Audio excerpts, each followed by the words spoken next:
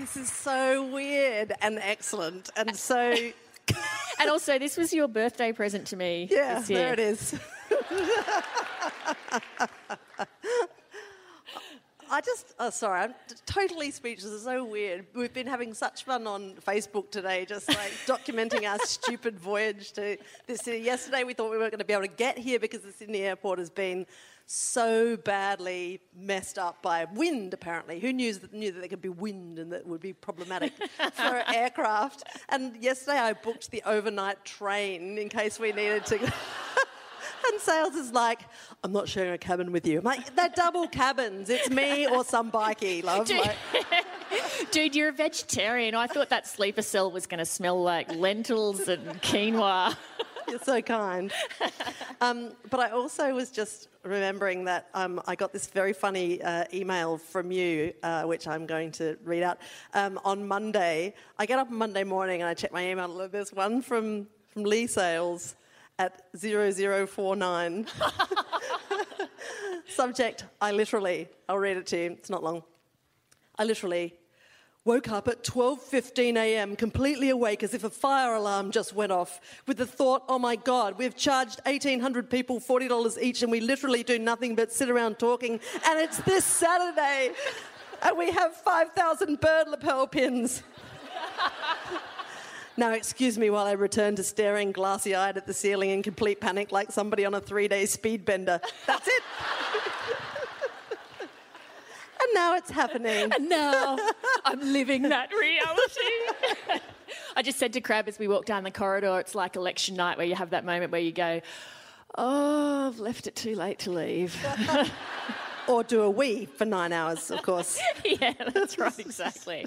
So we've had a lovely day in Melbourne today. Yes, we have. Do you know, actually, that I went to school for a year in Melbourne? No, I literally did not know that. Well, you don't know lots of things about me. Do you know, for example, that I used to be in a Christian pop band?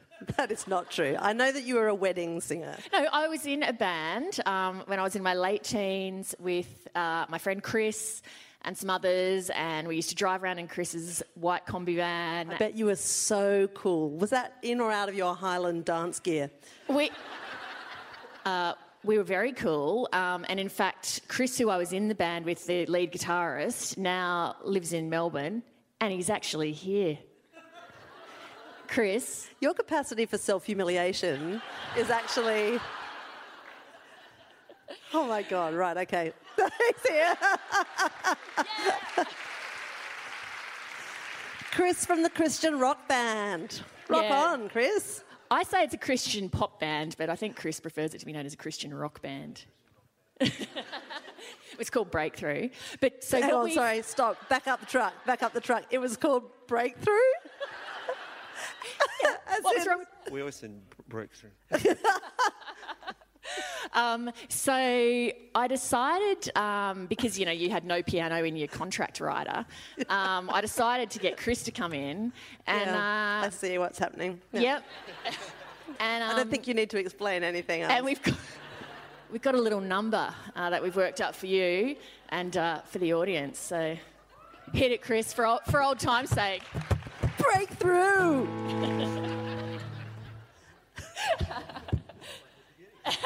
You rockin' tonight, Wangaratta!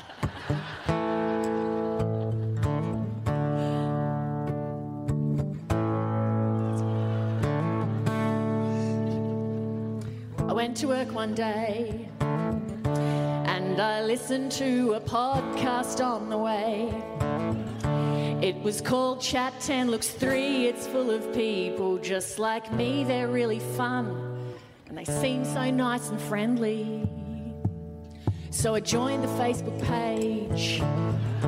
15,000 people claim it's all the rage.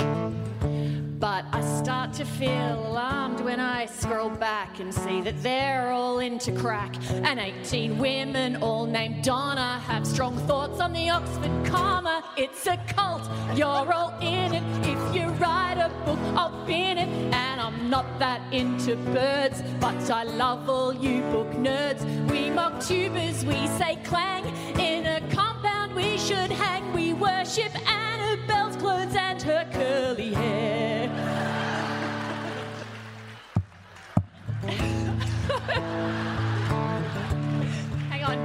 in a good pose, at least. I'm so embarrassed for you right now. Okay, here we go. Second verse, not the same as the first. I went to bed one night and I thought that I should just turn off the light. But instead I take one last look at the group and then I'm sucked into a loop. And when I next look at the time, it's fucking 11:59. It's a cult, you're all in it. If you write a book, I'll bin it. And I'm not that into birds, but I love all you book nerds. We mock tubers, we say clang. In a compound we should hang. We worship Annabelle's clothes and her lovely hair. Her beautiful curly hair.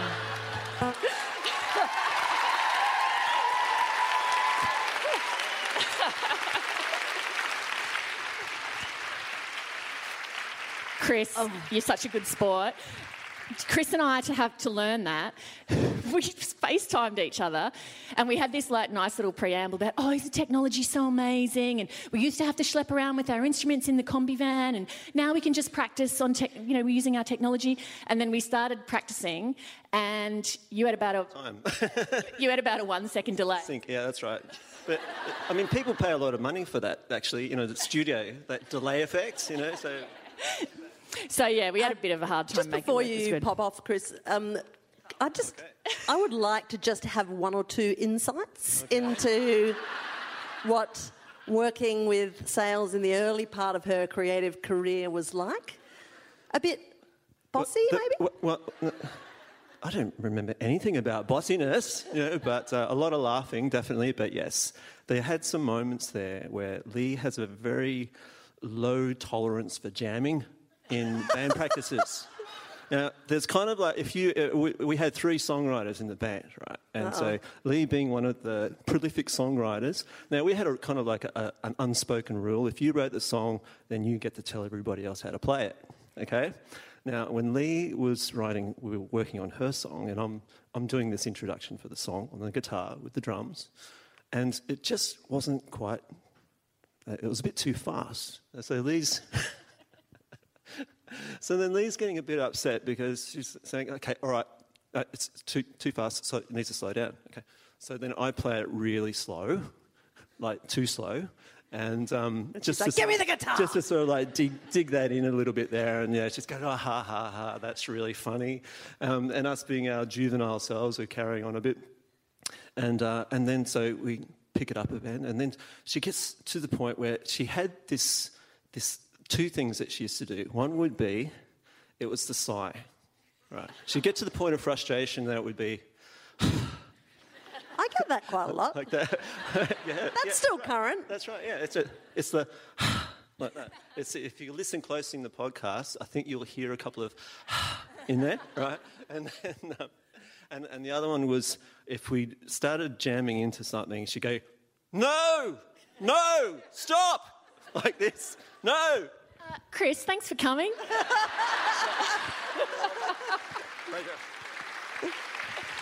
Thanks, Chris. Somebody get him out of here immediately. Gee, your language has really deteriorated since you were in that Christian rock band, love, hasn't it?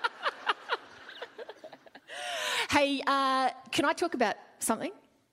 I don't know why I would ever be able to stop you. Yeah. I'd like to talk about bums. Sure. Because... So we said on the podcast before that from all of these live shows, because the Chat 10, the chatters, as we call all the fans, are all so lovely and kind and generous, we want to donate a percentage of proceeds from all of these live shows to a charity. Now, so hold that aside. When we were looking for charities to donate to, I want to talk about the one that we're going to donate from the Melbourne show towards, which is...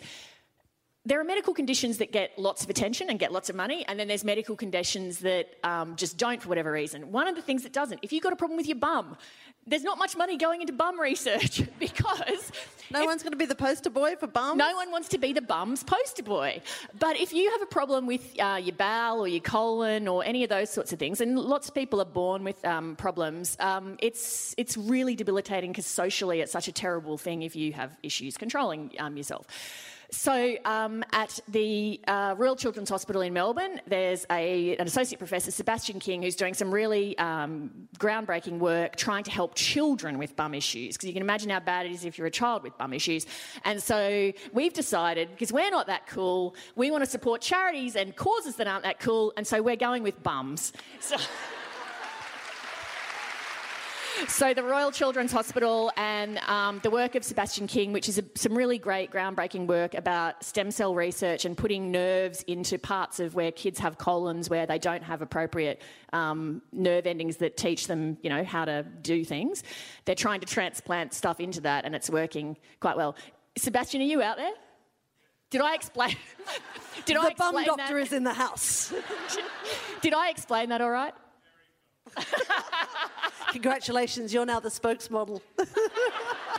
I'm the bums girl. I'm the face of bums. Anyway, we've had a great day in Melbourne so far. Yeah, so sales made me go to the spaghetti tree, which is I love how it's just now a joke. I was tweeting at Julia Zamiro today because, can I get a clang? Can I get a clang? Oh, okay, sorry, say that again. So I was tweeting with Julia Zamiro today. Oh, clang! Thank you. And because she used to work there, right, as a waiter many years ago. I was trying to get her to take our order, but it was just really felt quite flat. So we sneaked in there and had a delicious lunch. Is it sneaked or snuck? I would say sneaked. I think cheats say snuck. I think snuck is like one of those non-words. I'd say snuck. So hang on, let's judge it by round of applause. If you say sneaked, if you say snuck. Oh wow, in your face. I will be in my trailer. Anyway, we snuck into... We snuck into... We snuck into the spaghetti tree, had a modest entree. We didn't have long, so we were ushered very efficiently to a seat quite near the gents. Firstly, what did you think of the decor? It was dusty. Like, I sort of had that feeling that it had been there for quite some time. But it was very well populated, actually. It was really busy. Venue. But what about the food? Mine was delicious, actually. I had a salad that had prawns that were crusted with black sesame seeds. I mean, I don't know how that was achieved, but it was very nice. I had fettuccine arrabbiata, which is always what I have at Spaghetti Tree. It's my dish of choice. You're in and out inside 15 minutes. It's it was good. Sales is there at like 1 minute past 6, typically. And leaves then at 20 past. And then we went to the National Gallery of Victoria. Oh my God! So has anyone been to the Dior exhibition there? So what I loved about it, just before even discussing details of the exhibition, was there was this great gang of chicks there today in full gowns, like they were in proper, 50s Dior magnificence. They were fully made up, great hair, great shoes. I felt like I wanted to take a picture of them, but then I felt like such an idiot that I didn't. But I wish I had. They looked so great, and they were having a really good day out. And the exhibition is just blinding. There's so much stuff, and it's so thoughtfully curated. I really love it. Like they kind of group the exhibits into sort of motifs in Dior's history, and then they have more modern things that are kind of riffing off that design or that theme. I thought it was really intelligently curated. And I've become a real convert as well to fashion as art. I love how you just like saying that like this is just a recent thing. Like you just like gives you an excuse to tell me to watch that Dior film yet again, which I still haven't done, but now feel marginally more like doing. Dior and I, it's called. Yeah, is it? Oh, really? You should have mentioned that before. But so the guy who's in Dior and I, Raf Simons, they have quite a few of his dresses. He worked for Calvin Klein before Dior, and so they're very sort of what I would describe as clean, not very busy. But then at the other end of that is John Galliano, who, I mean, I know that he's an anti-Semite, but he's a genius. He's a genius anti-Semite. That takes care of tomorrow's Sunday Herald Sun. Thank you very much. ABC Fat Cat apologises for anti-Semitism. I'll be writing this stuff. You are welcome. Some of those dresses of his are mind-blowing, absolutely mind-blowing, and a lot of it is your style. Not John Galliano.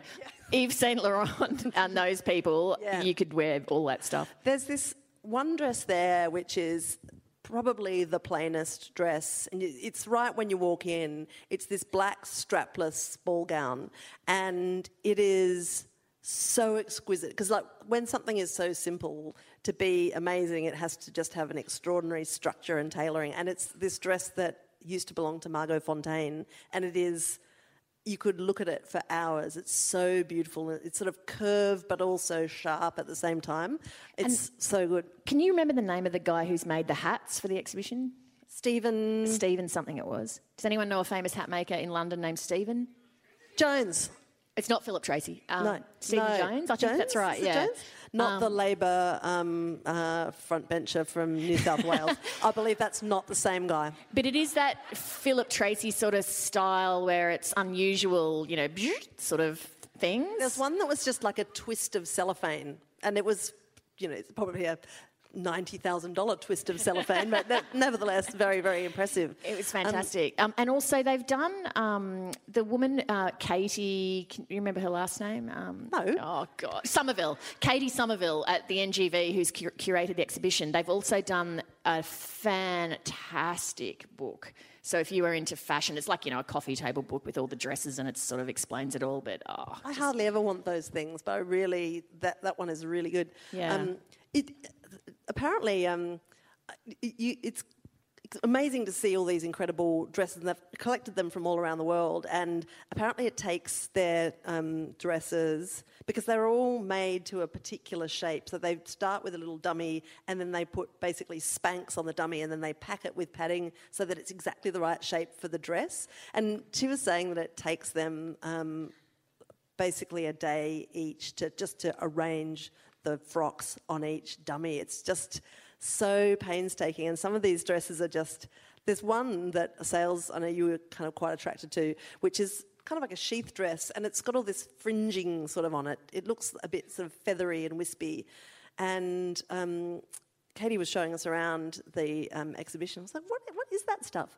Every little bit of fringing was thread that had been laid down, and drops of paint dropped on the thread. They wait till the paint dries and then squish it, so it becomes these little tiny painty discs on each thread, millions of which then make up the dress. It's just... And that was one of the Ralph Simons dress from the documentary Dior and I, and it's just sort of a whitish grey colour, like sort of almost a straight shift dress, and it's got one navy blue dot on it. For no reason. And bright red, shiny, not bright red actually, sort of like a, I don't know what colour red, but like slightly more maroon, to the maroon end of red. Maybe a magenta? Yeah, sort of like magenta. Anyway, it's fantastic. So are you much into the fashion... I mean, I know I've banged you over the head about that doco, but are you much into the fashion doco thing as a genre? Oh, sure. I mean, I like the September issue. I've seen a few of them. Incidentally, before we leave fashion, can I mention Johanna in the audience? Okay, one of the great things that happened in the... I just heard a sort of nervous sound.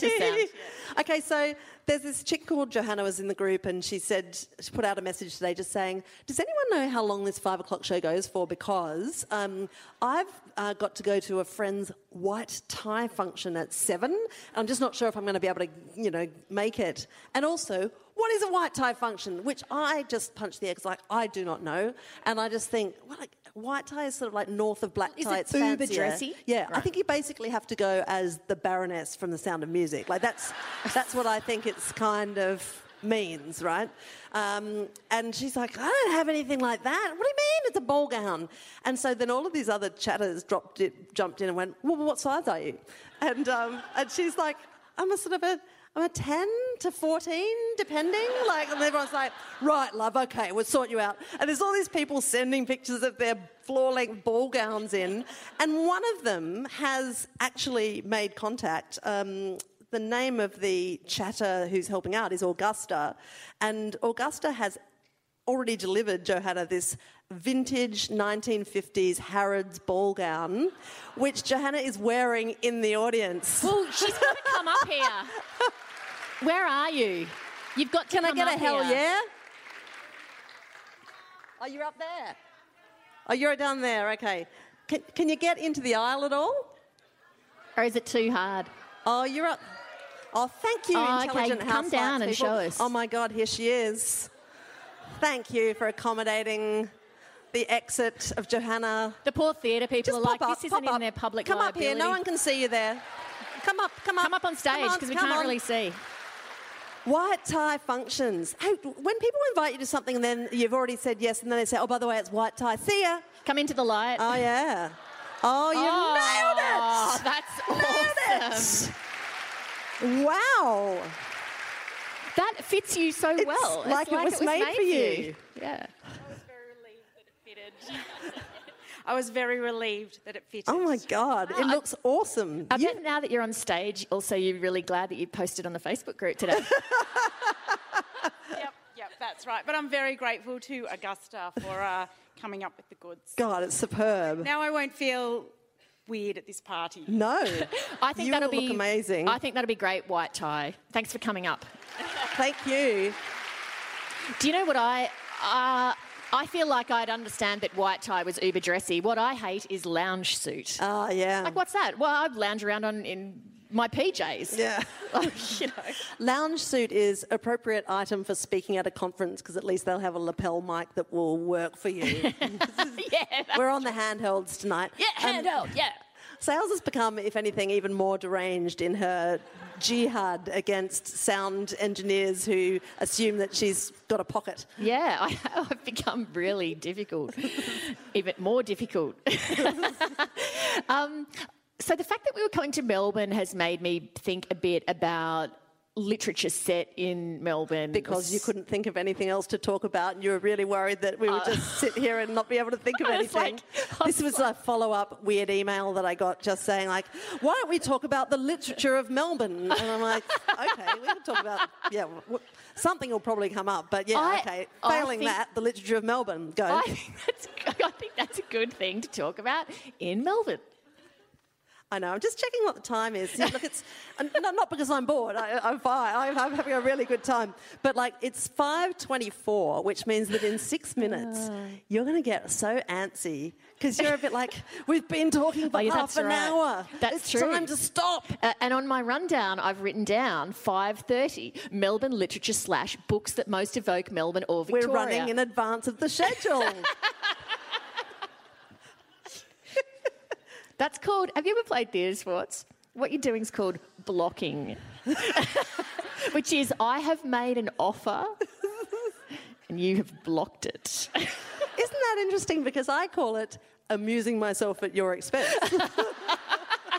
All right, Smarty. Well, what would you like to talk about? Well, no, I'm happy to talk about the literature of Melbourne. In fact, I especially did a one-woman poll of my producer, Madeline, and said, what would be a good... What's a Melbourne book that it's unlikely I would have read that is kind of evocative of Melbourne? Because obviously I'm just going to go, anything by Helen Garner, full stop. Which would be boring because everyone's already heard us bucket on about Helen Garner indefinitely. And she said, read a book by Peter Temple. Yeah. Okay, Which good. I have not heretofore done. And now, What in is the this? last week... I have not read any Peter Temple I've either. read Truth. Okay, is that his latest book or his best No, book? it was the prize-winning one in about 2010, I think. Right. It's quite a famous book, actually, Sales. Okay. But it's not a genre that I would ordinarily read because it's crime and it's about a cop, and I don't know what it is about cop dramas, but it's a bit like gangster dramas. I always get mixed up about who's who. I'm like, oh, is that the crusty one with the heart of gold, or is it the one that's like secretly on the make, or is it I get confused very quickly with all sorts of cop and gangster dramas. Like The Sopranos at my house, loved it, but it was pretty much, 7 seasons of me saying to Jeremy, is that the guy with the thingo, or...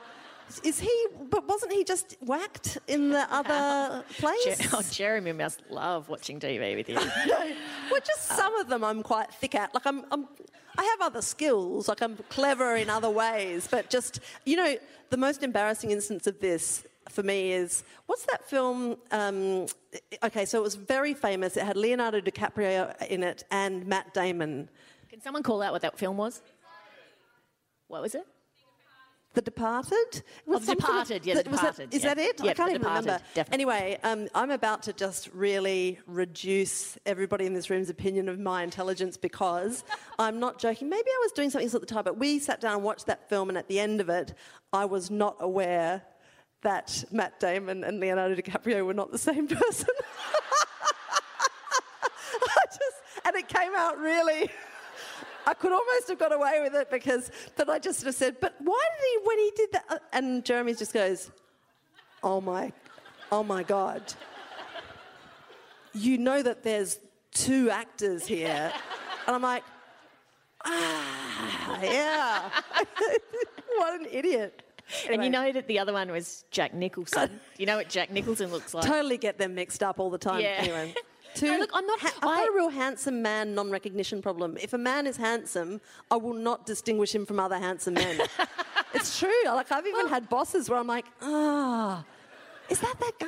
I don't know. I'm just like, Look, I certainly, when I watched The Departed, was able to tell the difference between 2 of the world's most famous actors. I was able to do that. But Me, not I so much. I do agree with you on one point, though, which is those guys do have a certain physical similarity, right? They're both not that tall. They're both blonde and good-looking. Why couldn't you have cast one of the guys as a brunette just to make it a bit more easy to tell them apart? Yeah.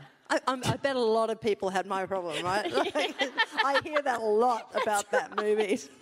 Exactly. Anyway, just back to Peter Temple. Peter Temple. So, but the thing is, like, it's actually, like, it definitely is, it's a cop drama novel, but it's spectacularly well written. Like, it's just... It reads like a literary novel, but it's got all of the blood and gore of the cop and investigation and whatever. But I get mixed up with all the characters. They're all guys too, so I'm like, blah, blah. So no women characters in it? Well, there's one that gets killed. Right. So it doesn't pass the Bechdel test. Oh, God, no. It's so far from Bechdel. And so is it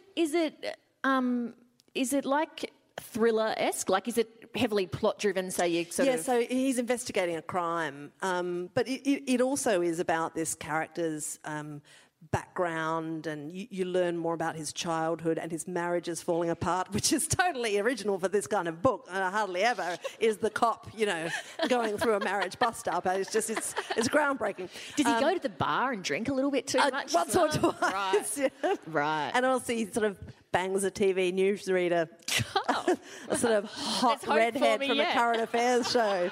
Telling you, man, cops, you got to do it. Is Peter Temple the Jack Irish guy? Yes. Okay, right. Yeah. So anyway, I'm really enjoying it, although I'm like, but what happened to Matt Damon? I've got that thing going on, but I'm really enjoying the book. And it is it's very evocative of sort of criminal Melbourne, which I understand is a real problem, right? So is it set, what suburbs of Melbourne is it? Oh, come on, mate. Sorry. No, but I just want to know, is it like gritty sort of downtown Melbourne, or is it like outer suburb? Gonna say yes. Right. I can't remember the suburbs, to be frank with you. But is it like... Oh, yeah, there's kind of like a sort of a new fancy Docklandsy type development. Oh, yeah, okay, right. And there's a murder that happens on the 45th floor of this flash new, and everybody wants the cop to shut up about it because the building is kind of owned by all these wealthy developers, and, so there's a bit of high-level corruption going on. Right. I'm sure that doesn't really happen anywhere here. And then there's like some skanky criminal types that are found dead in a house in Coburg or something as well. Right, well, that's good. That's really evoked Melbourne for me. That's good. But what evokes Melbourne for you then? I feel very confident that you'll have an answer for that question. No, actually, so in a couple of weeks' time, I'm interviewing Richard Flanagan. Clang! And in a very happy coincidence, I got an advance copy of his book this week. It's called First Person. And to my great joy, when I opened it up and started reading, it's set in Melbourne. So I was like, oh, awesome. That'll be a good thing for my Melbourne literature topic. So it's really interesting. And the surprising thing to me about it so far is it's really funny. And I had not ever read anything by Richard Flanagan that I have found funny. And on several occasions, I've laughed aloud. Tittered even. tittered even.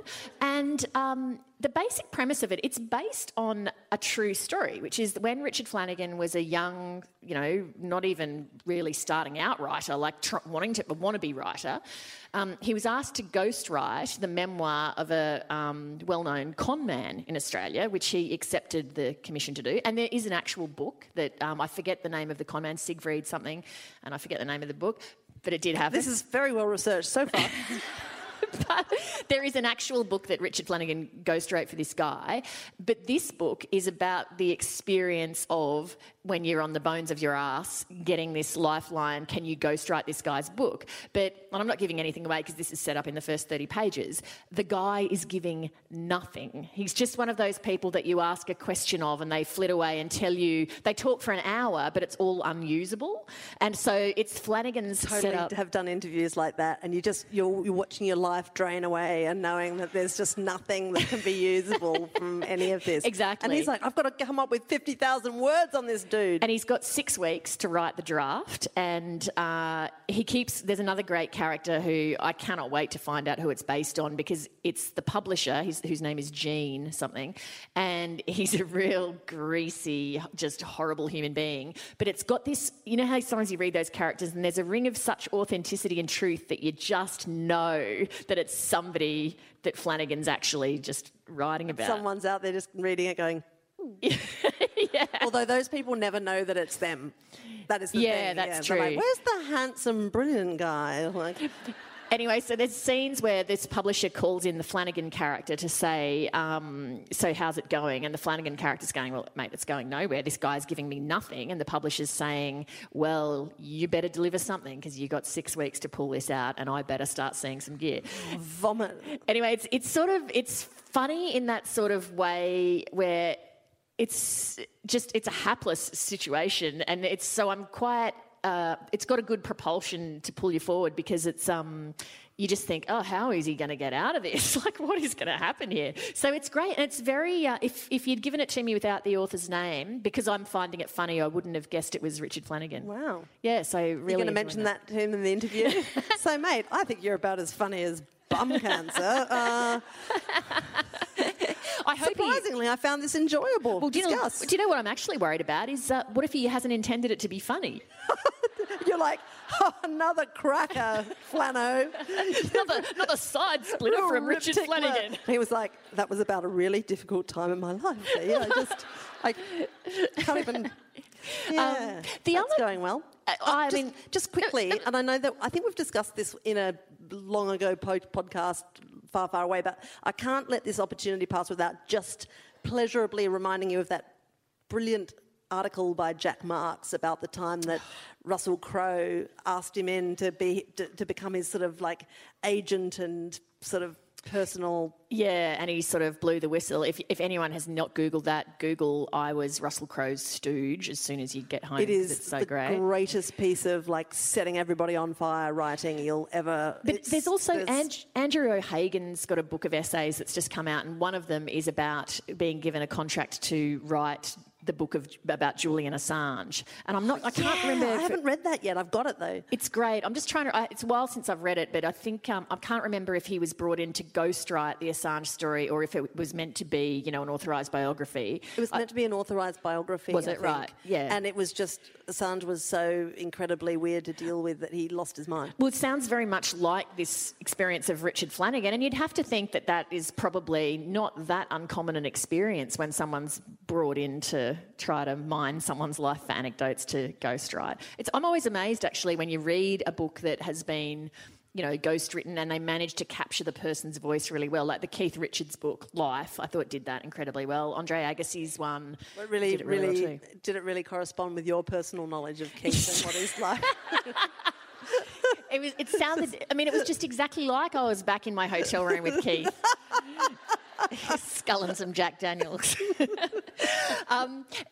I think, like you, I'm not going to talk about Helen Garner because we talk about her all the time, but I do find talk about her her a little work. bit. Well, quickly, one thing.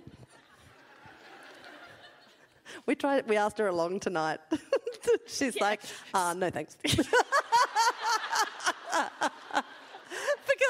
you sent her this email and it was like, hi. So we're doing this thing and it's our blah, blah, blah. And there's some awesome chatter that lives seriously on Helen Garner's street who has like said on the group, oh, is she here? Oh, she's here. Of course she's here. And you see her and just think, it's Helen Garner. Just get her in for a cup of tea. And then find yourself, in some sketch, sort of unfavourably portrayed. I don't know. Anyway, so Salesy says, so we've got this thing, would you like a ticket? Would you like to come along? And then it goes into this whole kind of insane unspooling kind of course, it could be quite weird because every single person in that room will be obsessed with you and you'll probably get actually physically mobbed and it might get even violent and there might be all sorts of, you'll be busy and possibly crazy and we'll probably not be able to say hello. So I'm like, go girl, yeah. Way to invite a lady to a party. Yeah, that's right. Why wouldn't you want to come to that? Garner, Christos Tsiolkas. Anyway, so the Garner thing that I was going to say was not that. It was that, how about how Garner was on This American Life the other day? What? Yeah, totally. Well, Ira Glass was doing this whole episode about place and sense of place and people who write about sense of place. And he interviewed, or he did just a little segment on Gerard Murnane and how he won the, Melbourne Literary Award or whatever, part of the condition of which is you've got to spend half of it on travelling. And Murnane has never left Australia and has no interest in doing so. Wow. And so he got the award. He's like, no, I'm sorry, I can't accept this because I'm not going overseas. Thank you very much. Why doesn't he want to go? Is he scared of flying or something? No, he just feels that anything that needs to be learned can be learned from where he is. But at this award, when he got up and eventually I think they twiddled the rules and gave it to him anyway because he was just so spectacularly obstinate about this particular point. And they were just like, oh, that's brilliant. Okay, you can still have the money. And Garner writes about this in Everywhere I Look. And he just got up and he explained why he felt that Melbourne was enough for him. And he went through, without any records or notes or anything, every single place he'd ever lived in Melbourne. And it was 25 places. And he could remember the exact address and he just reeled them off. And apparently it was like a piece of performance art. Anyway, so Ira Glass does a little thing on Murnane and he interviews Garner about that moment. Anyway, it's not very long, but it's just, there's something so awesome about just being like, Ira Glass and Helen Garner. And so what does Garner say? She talks about the moment and she also explains him and, what he's like and why he made this decision and so on. Oh, okay. So they're not talking about how her work is evocative of Melbourne or anything. No. Not about her. No, she's but just I talking feel about him. that in from my own brain, just listening. Yeah. Because when I do think about Melbourne, I think about the first stone and, her description of sort of cycling around the place and also monkey grip. And now I'll stop. I was going to say Christos Tsiolkas, just absolutely. head on for that sort of real gritty. I mentioned at the start that I had a year coming to school in Melbourne, which was the first year of high school. Went to McLeod High School, and I went to band camp when I was in Melbourne. I do not doubt that for a second. I was doing violin, but I had a real bad case of cello envy. This girl called Frances, I really wanted that cello, but I never got one, and I think I've missed the boat on cello now. It's upsetting to me. Tricky to learn. It is, yeah. So it was that sort of entree. It was like you going, Christos Tsiolkas. It reminds me of when I was growing up as a child of Greek immigrants in the suburbs of Melbourne. I know. I remember because I came from Brisbane, right, which is, in that time, was just the whitest place you could possibly grow up. And then I came to Melbourne and it was so multicultural compared to Brisbane. And I remember there would be rows in the playground. The Serbian kids didn't really like the Croatian kids and, the Greek kids. That didn't get a lot better as you got older. Oh, man. It was just like a sort of mystery to me, all these minefields. But when I, as an adult, read Christos Tsiolkas' book, I felt like, that's Melbourne as I recall even Melbourne as a teenager for the 1 year that I was here, where there was a lot of, sort of gritty, I guess, I was going to say ethnicity, but I don't know if that's the right word. Ethnicity. Well, yeah. At least you're well warmed up now, vocally. Gritty ethnicity. Yeah, red leather, yellow leather, red leather, yellow leather. Unique New York. Sorry. It's just And the slap, of course, was brilliant. But also Barracuda. The thing that I really liked about Chalkers's novel Barracuda is that it was such an intimate evocation of a child of migrant parents kind of almost emerging from this cultural chrysalis and having this strange relationship of love and loyalty, but also, borderline contempt. It's so beautifully evoked, and I reckon Ghana does that really well as well. If I can mention her one more time, but that's she your writes final about. Ghana mention. Okay, damn, I'm out. But that's what I really found so powerful about the Barracuda book, even though it's kind of about competition and growing up and stuff like that. But just that relationship with migrant parents is just so beautifully told. The other book set in Victoria that I really like, although I haven't read it for a long time now, is Picnic at Hanging Rock by Joan Lindsay, which I was quite obsessed by when I was younger because of the mystery of it. It's the 50th anniversary of that book this year, and Foxtel actually is about to bring out a mini-series of Picnic at Hanging Rock. Does it have a fancy new ending? It may, because, who knows? Everybody was fine. I read The Secret of Hanging Rock when they brought it out, which was the missing chapter. So disappointing. Very disappointing. But that's, what ending could you offer to Picnic at Hanging Rock that would be satisfying? There is no satisfying ending. It has to, in my view, remain unresolved. Yes, exactly. And the fact that it's better for there to be no ending is there could be nothing pleasing or, Yeah. And so I think for me, the description of the day that they go to the picnic and the sort of the bushland and the sort of temperature and just, you almost feel like you're there. But it was one of those books, you know how sometimes you read a book at a certain time in your life and it doesn't speak to you, you don't really like it, and then you read it again later and have a second stab at it, and then you're like, what was wrong with me? This is amazing. So Picnic at Hanging Rock, I read it about 18 and didn't like it at all. And then I read it at about 28 and thought it was fantastic. See, I read Lolita when I was about 15 because I thought it was rude. And then I'm like, ooh, rude book. Okay.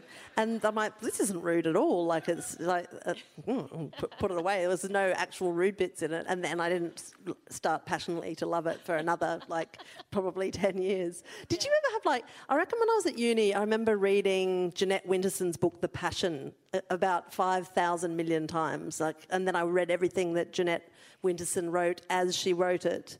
And now I kind of read The Passion. If I pick it up again, I find it a bit sort of overly floral and it's a bit sort of romancy-pantsy. Is anyone about to throw anything at me for saying that?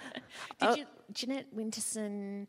No, I'm thinking of Sarah Waters. She wrote Oranges Are Not the Only Fruit. Yeah, I haven't read any of her work. Oh, she is great. She's also completely cracker. She grew up in a very, very restrictive religious cult, basically, and her parents made her go and sort of do all sorts of activities, and she was never really at her liberty to do anything or mix with anyone else. And she grew up as a lesbian, feeling very freaked out by this environment, and she had terrible fights with her parents, and she eventually just had to flee. And Oranges Are Not the Only Fruit is kind of effectively the story of her childhood. She is an amazing writer. She really is quite extraordinary. I met her once outside Richard Glover's studio because she was on a book tour, and I was so completely awestruck by her. The story that I remember hearing about her was that as she was when she was an impoverished younger woman, she used to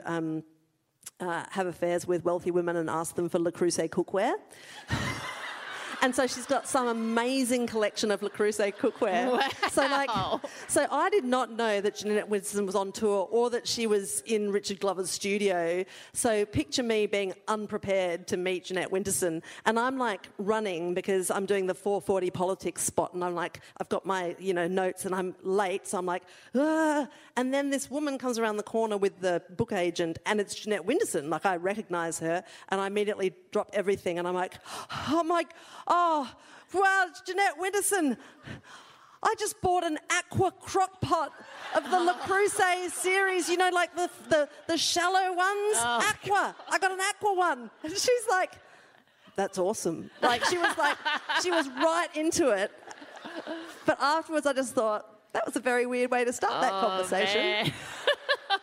because then I got all embarrassed because I'm like, is it bad for me to just mention this thing about her kind of basically trading in the Creuset cookware for, It probably did feel a bit like it came out of the blue. Yeah, sure. Yeah, she dealt with it very well. She was charming.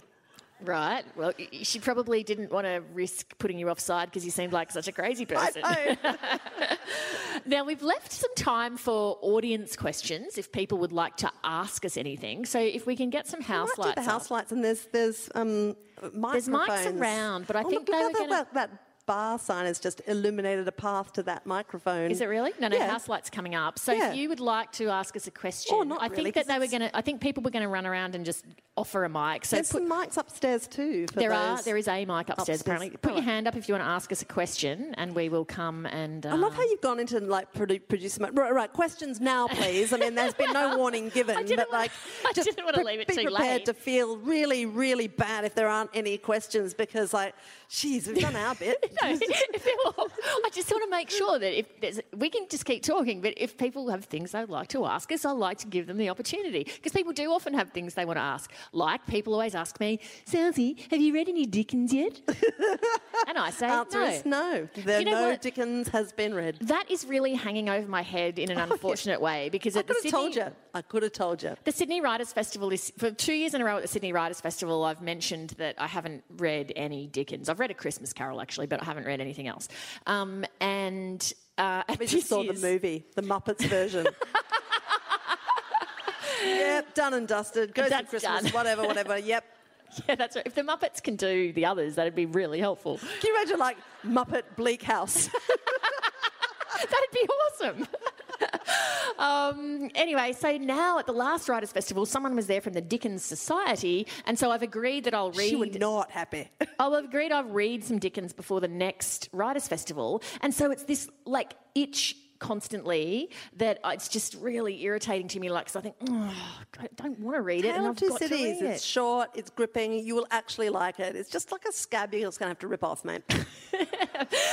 Okay, does anyone want to ask us some questions? Okay, there's one down the front here. Now, is there a microphone bringer? There is. Oh, yeah, here we go. Oh, okay. Thank you. Well done. Thank you for being my bibliotherapist, pod therapist, television show therapist. I really want to understand how you fit everything in. Your mothers, you work. How can you read all these books, watch all these shows, listen to all these other podcasts and do your own? I cannot go to sleep at night if I don't read. Can you? No, I cannot. Yep. Dating from childhood, I just always, as a child, had a book in bed to read. So I have to get into bed and read. Even if it's only 5 pages, I have to have something to read. And I'm a fast reader. So I get through a lot that way. And also, I think sometimes we give maybe a sense in the podcast that we're perhaps consuming more stuff than we do, because sometimes I'll talk about reading something, but then I might only read 7 or 8 chapters and then I don't finish it. I've given up finishing stuff now. That is a disgrace. I did not know that. Do you still finish stuff? I've got a Protestant book ethic. I feel like I can't... I feel like I'm not doing the right thing. It's rare that I won't read till the end. But what? This is a person who throws books in the bin, So I can't say I'm massively surprised. And also, because of my job, say, Richard Flanagan is coming on, I can sit at my desk at work reading a novel and go, it's prepping for Richard Flanagan.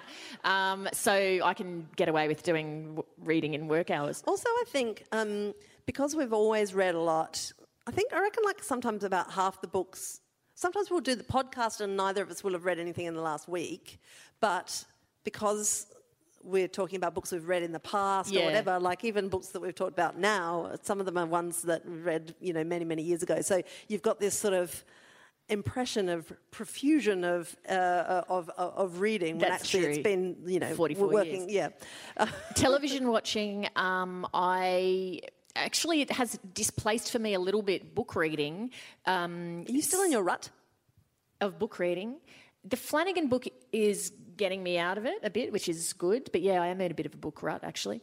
Because now I can watch TV on my iPad, so I have that in bed and tend to watch things. Sounding a bit crowded in there, mate.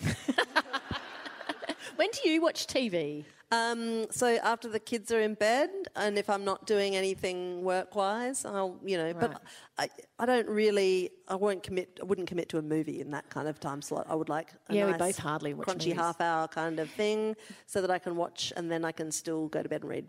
But sometimes I plan my day of transit so that I can maximise my opportunity for reading as well. Like I'll catch the bus or the train so that I, can read.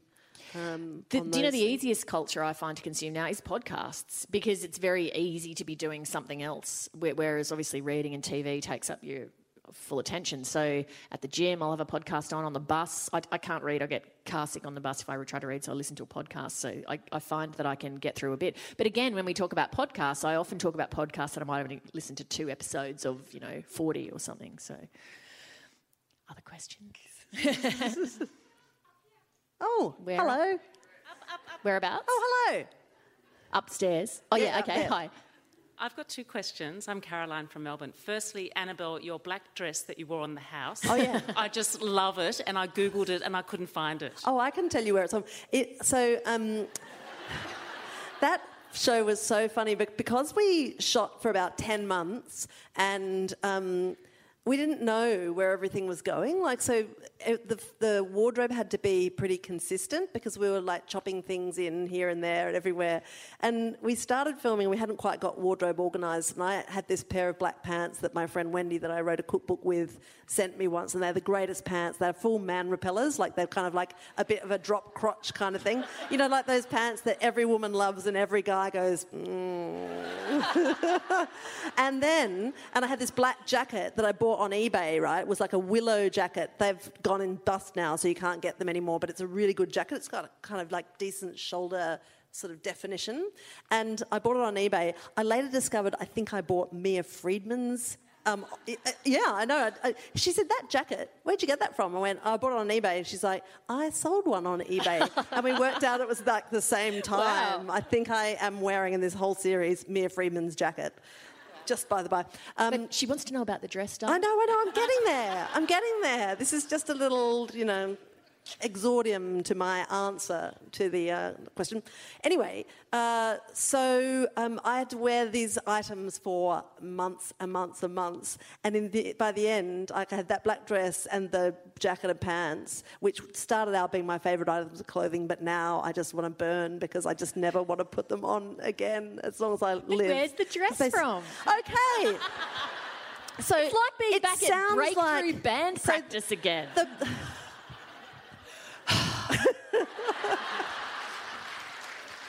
See, and now I'm just going to string it out a bit more because you're being unpleasant. So the brand sounds a bit like a sex shop, but it isn't. So the brand is called Kitten d'Amour, D''Amour. Oh, that's terrible. It's got lots of vavavoom sort of clothes, but the dress is just awesome. It's just like a really good cut. And have they got a website or something? Yeah, they've got a website. You can totally buy them on the website. And I think they've got a shop in the QVB, which I'd sort of walked past. I think, Maria, the wardrobe mistress at the ABC, who's this awesome woman, she got a dress from there, this black dress, and I wore it actually the first time to interview Malcolm Turnbull and Kitchen Cabinet in the 2016 campaign. Oh, yeah, Thank you very much. Good. Thank you very Nice. much. So that was, an interesting day. And then, of course, I wore it 100 million times over the course of this year, and now it's just smelly and So you foul. must want to just set fire to all those clothes. Yeah, there's nothing quite as depressing as just putting the same outfit on again and again. And sometimes we'd be there for 3 days filming it, and there's no dry cleaning being done in that time. And so you're I just really smell. And was it a deliberate decision for it to be black so that it was sort of unobtrusive? Yeah, totally. Because we were cutting back and forth. It had to. Because if I'm in a different crazy frock every day, then it's really obvious when we've cut back and forth between days. Because we sort of built the series after we'd shot it all. We shot everything, and then we kind of spaced out or told the stories over each episode. It was just, oh my God, so hard. It was so hard. It was like a 3-dimensional jigsaw puzzle, and we're all just in ruins. But it was awesome, right? Yeah. Yes. Thank you. Okay. Anybody else like to I had all grill these us? Questions on the Facebook about where there's my someone's glasses hand are up from. at the back. I think where? Where is it? Oh, over here. Yep, okay. Great Can mic you work, pass it thank along? you. Look at that lovely Chat 10 spirit of cooperation I as the know. mic is passed from hand to hand. I know. Hi, I'm Melanie. Hi, Melanie. Hi. I wondered, Lee, what you thought of Grace and Frankie because you got cut off or down a rabbit hole the other day, and I wondered Yes, what you Annabelle. thought of it. I find it just very easy to watch. If I'm busy, I don't find it's very demanding. It feels like lean back TV to me rather than lean in TV. I can't believe how amazing Jane Fonda looks for her age. My God. But yeah, she has had lots of work done. I find it sort of funny and quick, but it's not my favourite comedy. Like, it's okay. If I couldn't keep watching it, I wouldn't be that bothered. But if I'm getting into bed and I feel like, oh, I just want to watch something easy to chill out and sort of forget about the day, then I'm happy to watch it. But yeah, so I don't absolutely love it, but it's okay. I love that there's this implicit sense of you got cut off because I didn't let you tell the story. No, we probably just went off down a side Yeah, path yeah. and then didn't Funny come thing back, is, like, yeah. when you said that, I thought, I've no recollection of you talking about that because I'm like, I obviously spent whatever time you did spend talking about it thinking, where can I find an opening to jump in and say what I want to say? There is a bit of that goes on, I reckon. I do exactly the same thing, I think. I know. So. Have we got anybody else waiting? I think it's Probably got time for maybe one or two more questions because then we're going to... Sales, I'm just trying to yeah. make note of the fact that there aren't any more questions. Oh, are there? You're like, no, there is. oh, just Someone's like, hand up the okay, back. there is. Yeah. Okay, Yeah. all right. So, yeah, there's somebody up there who's had their hand up before, so could be the It's best like question your of the day. when she was organising merchandise like a bastard, and you would have. Did you see our little towels and bags and things out there? That is our friend Gwen, who's a packaging designer, and when there was on the Facebook lots of we need a pin, we need a blah blah. She said, I guess we could ask Gwen. And we kind of rang her. She's like, I've been waiting for your call. And now, like 2 weeks later, there's like, la la la, la la la la la, and here's some other things. She has been... I thought I was efficient. That woman is a machine. She's terrifying. amazing. Yeah. Anyway, sorry. This isn't actually a question, just a quick comment. I'm a high school teacher, and Lee, I wanted to let you know that one of my students did a project on you. Just in case you're still feeling bad that, you know, Oh, that's someone right, did because one that on other kid Annabelle. did one on Annabelle, yeah. that's So right. what was the topic? Is the kid here? Because in Sydney, the kid was there to talk Yeah. about their own project. She was I'm very representing intelligent. her. She was an amazing child. So perceptive. What was the topic? It was she was doing a presentation on the citizenship testing, and she was talking about Hey? your interview with Malcolm Turnbull. So Oh, she's okay, analysing it, right. yeah. Oh, that's so Just to let you know. awesome. So I've got that teenage demographic stitched up. I thought 7:30 was all men over 65. Well- That's who comes up to me in the street, at least. What about- for a cuddle? When we got on our plane today, when we finally got on a plane, we were... so Sales had selfishly reserved the aisle seat for herself. And so Can I just- no, I was in the no, middle seat. no. You know, with I elbows. offered... You're making up stuff for comic effect. I offered... Have we met? I offered to take the middle seat, and you were like, no, love, I've got smaller legs, I'll go to the middle. Now I'm some monster because I wouldn't go to the middle. You're the monster. What she says is true. Yes, it's true. But anyway, so we're doing that awkward thing where you're a little bit of a, you know, and have you noticed when you, like, organising things in planes, how often you touch bums with other people? Like, it's just like, oh, hi, you know. Anyway, so I settle down. The guy in the window seat is already there, so at least there's no kind of, like, climbing over to be done. And I settle down, and he leans over to me and he kind of gives me the bit of the elbow and he says, I think I recognise your friend from somewhere. And I'm like, oh, yeah. No, tell them what you said. Yeah. He says, she's on the television, isn't she? And I said, yes, I think you probably saw her on Crime Stoppers.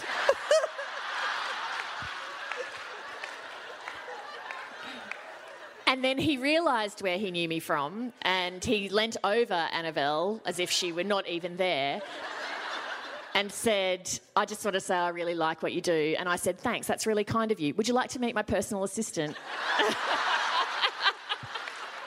But then the worst thing is that after that, because you're such a weird Facebook live video person now, all of a sudden, who even are you? And so then Sales has just got her out her phone, flipped it open, gone live on Facebook, and she's going, the funniest thing just happened, right? There's this guy, and he said blah, blah, and Crab's right here, and I'm like, Hey, it's not narcissism now, it's brand management. Okay, we've probably got time for one more question, then we better wrap it up. Oh, dress circle again, yes. Oh, yeah, sorry, yep. What advice would you give to someone who's obsessed with Parliament and politics? Seek professional help. Well, I don't know, I spent a year making a show for you. Come on. Well, go there, you know. Go and visit. Canberra's fantastic. It's such a good place to visit. And I've got an idea. What? Ask to intern with Christopher Pine. All you need to do is be incredibly flattering and you will be there. Write a really flattering letter about how much you love Christopher Pine. Say that you're really struck by his appearances on the show that we did and also on Kitchen Cabinet, and you really find his steely sense of self-identity and determination. And then can you, if you get in, tweet us or something, get in touch with us and say, girls, I'm in. And then we want to have you as like our spy in there. That is excellent advice. Now, can we thank the Comedy Theatre, because they have been absolutely so good, awesome. Nothing has been too much trouble. They have been brilliant. Can we thank Gwen, who organised the merchandise? Fantastic. Brenda, who's not here, but who we love and is an absolute genius. And thank you to all of you for listening to us, which still sort of mystifies us sometimes, and for coming. That it's just really and also flattering. For being the sort of people who will whip round it and find a floor-length gown within hours. Yes. Like, it's the greatest thing. And, like, you know, I know that everyone, when we said the thing about the merch the other day, there was instantly all these people who don't live in Melbourne going, but I want a pin! I want a pin! And we will find a way to do that. It's just, like, it's been quite a short length of time just to even organise tea towels, and I'm very, very impressed that that's happened. So we're working on, you know, dispatch systems or whatever. Well, like Gwen is. Well, I was going to say. Which is good, because if you want that stuff done, you don't want us doing it. Like, you want Gwen to be doing it. But, you know, straight away there's all these people just going, well, I'm going to the Melbourne show. I'll buy some for you. You can just, you know, we can sort out a way of you getting me the money and me getting you the pins. I'm just like, nice people. It's nice very people. nice. And it's very good to feel like you're hanging out in this massive kind of online community full of people exactly the same as us. Exactly. And so we would like to meet some of those nice people out the back. So come and say hi. We've got until about 7 o'clock till we have to be ready for the next show. We're just going to get our handbags, put some jumpers on. So we will see you out there. Thank you for coming. Thank you. Yay!